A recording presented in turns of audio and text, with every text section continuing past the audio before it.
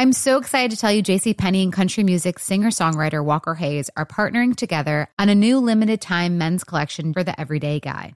What I love about Walker Hayes is his laid-back nature. He's a family man, and being a country megastar while also having 7 kids, you know he likes to keep his style cool and casual. This new collection is perfect for the guy living the t-shirt life or someone wanting some fresh options that feel just as good.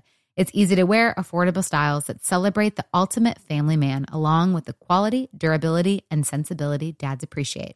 Available online Saturday, May 4th at jcp.com and in-store Thursday, May 16th, just in time for Father's Day. Limited time only. JCPenney, make it count. Welcome to Aaron Mahnke's Cabinet of Curiosities, a production of iHeartRadio and Grim and Mild. Our world is full of the unexplainable.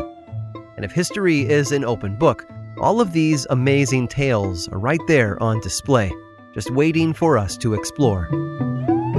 Welcome to the Cabinet of Curiosities.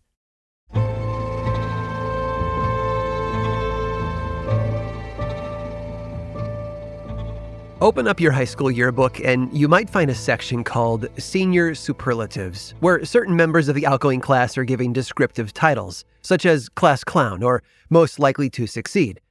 Charles Domery wasn't given a senior superlative upon graduating, but if he had, it probably would have been something like Most Likely to Put an All-You-Can-Eat Buffet Out of Business. Born in Poland in 1778, Charles grew up in a house with 8 other brothers. And all 9 children seemed to suffer from the same condition. They loved to eat. Actually, love is the wrong word. Charles and his brothers had to eat, constantly. When he was 13, young Charles started gaining a reputation for his unusual appetite, which involved eating his parents out of house and home. And that insatiable hunger often caused him to make unwise decisions. 13 happened to be the age at which Charles joined the Prussian army, which he quickly regretted. There was a food shortage at the time, and even though he'd been granted extra rations, the young soldier couldn't handle not being able to gorge himself at a moment's notice. During one particular battle, Charles traipsed across enemy lines and surrendered himself to the French. The opposing commander was taken with the boy's tenacity and offered him a melon. Charles wolfed it down immediately, rind and all. The French general then buttered him up with even more delicious eats, all of which culminated in Charles switching sides. He joined the French Revolution Army, but even their offer of double rations wasn't enough for him. While stationed near Paris for a year, Charles allegedly ate over 170 cats, and he didn't always kill them first. And when he couldn't find any real food, stray or otherwise, he filled his belly with 4 to 5 pounds of grass each day. But surprisingly, he wasn't a large person. Well, not around the middle. As an adult, he was tall for the time, measuring 6 feet 3 inches in height.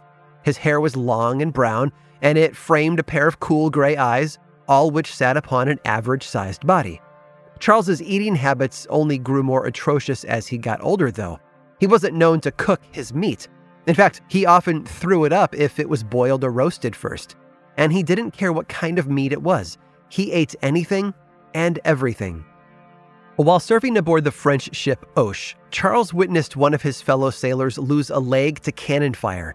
He then picked up the leg and went to town on it, ripping the flesh from the bone with his teeth, chomping away like it was one of those Renaissance fair turkey legs. Another crewmate saw what was happening and fought Charles for the limb. He pried it from his hands and tossed it overboard. When he was taken prisoner by the British in 1798, Charles's captors were forced to feed him more and more rations each day. He was eventually eating enough for 10 men on a daily basis. He even ate the rats that crawled through his cell. The head of the prison eventually saw what he was capable of and placed him in the care of the Royal Navy's doctors, who conducted experiments on Charles. They wanted to see how much he could really put away. Everything kicked off on September 17th of 1799. Dr. J. Johnston and his colleagues began by feeding Charles 4 pounds of raw cow udder at 4 o'clock in the morning. Several hours later, he ate a dozen large tallow candles, 5 pounds of raw beef, and then drank an entire bottle of porter, all within the span of just 1 hour. At lunchtime, he swallowed another pound of tallow candles and 5 more pounds of beef, all of which he washed down with 3 more bottles of porter. He ate like someone who had never known what it was like to be full. Charles finished the rest of the beer and candles just after 6 p.m. and finally felt satiated. But the doctors weren't just shocked by the amount of food he had consumed.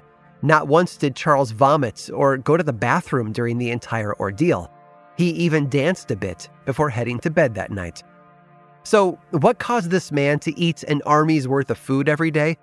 His condition was attributed to everything from hyperthyroidism to a damaged amygdala. But the fact was that nobody knew exactly why one person could devour everything in his path without any negative side effect. Charles Damery was the kind of guy who could unironically say, "I'm so hungry I could eat a horse," and then do so right before your eyes.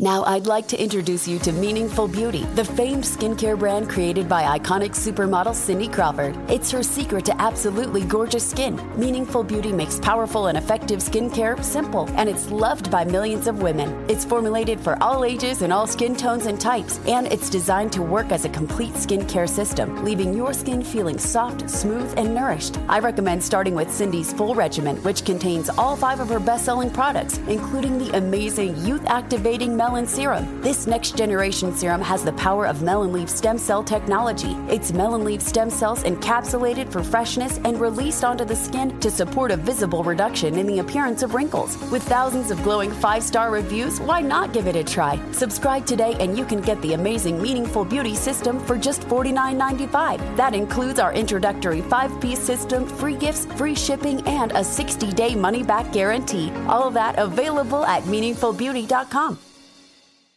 Right here, right now. Find your beautiful new floor at Right Rug Flooring. Choose from thousands of in-stock styles, ready for next day installation, and all backed by the right price guarantee. Visit rightrug.com. That's RITERUG.com today to schedule a free in-home estimate or to find a location near you. 24-month financing is available with approved credit. For 90 years, we've been right here, right now. Right Rug Flooring.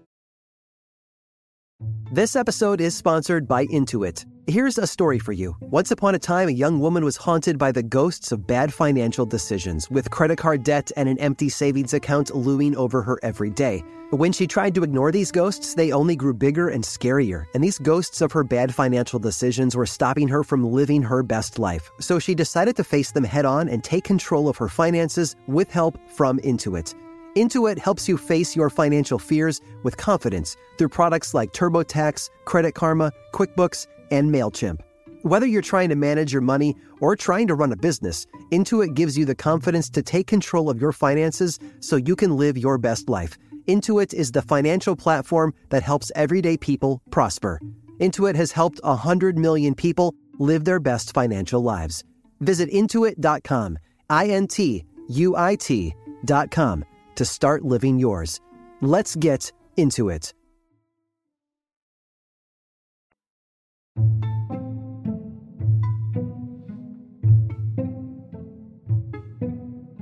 If social media has taught us anything, it's that people will perform increasingly dangerous and stupid stunts as long as others are watching. Jumping off the roof into a pool, swallowing laundry detergent capsules, and dangling off high-rise buildings are just some of the idiotic things people have done for nothing more than a little internet clout. But before people were risking their lives for strangers online, they were doing it for strangers in real life. And one particular activity seemed to capture the world by storm during the 19th and early 20th century: walking backward. Among the earliest attempts at long-distance backward walking was in a stunt performed by Englishman Darby Stevens.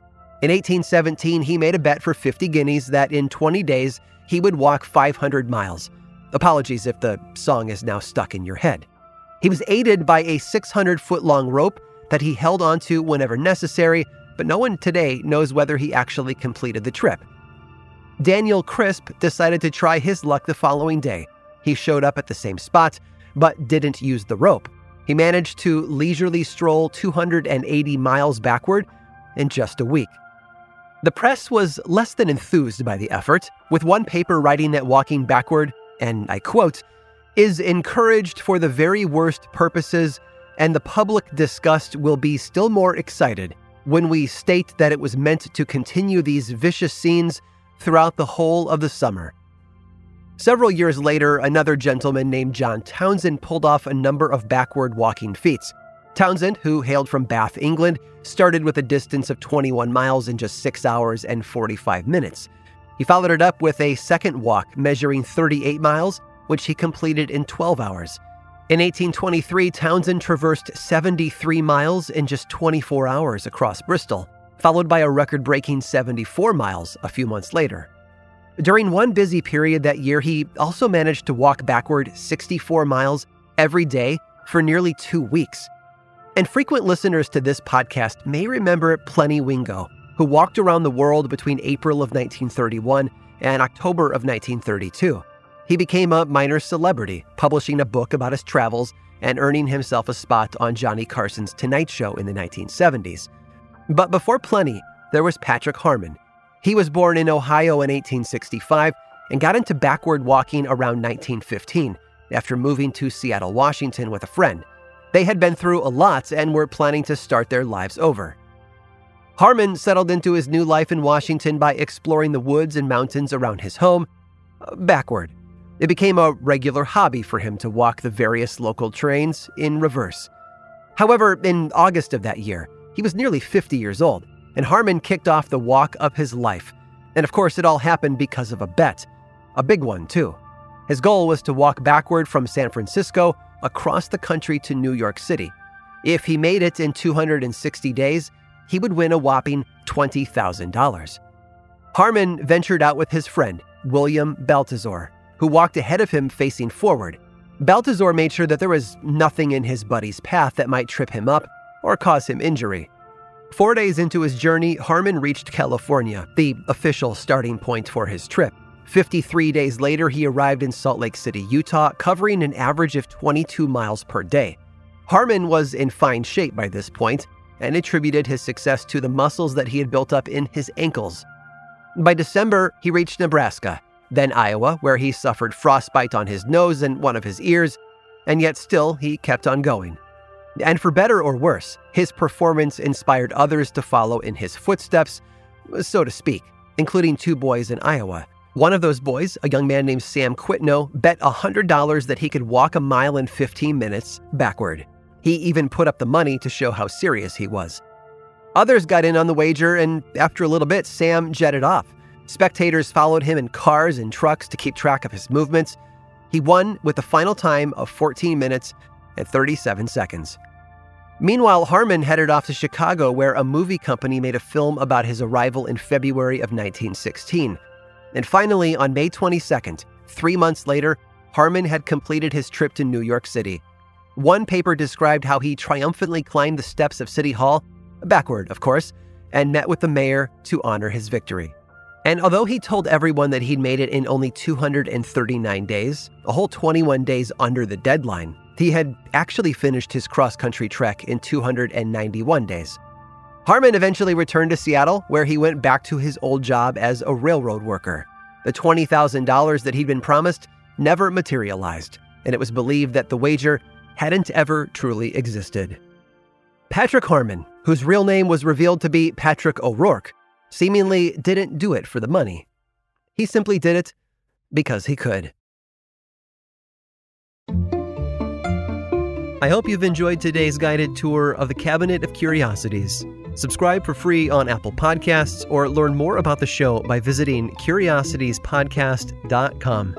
This show was created by me, Aaron Mahnke, in partnership with How Stuff Works. I make another award-winning show called Lore, which is a podcast, book series, and television show, and you can learn all about it over at theworldoflore.com. And until next time, stay curious.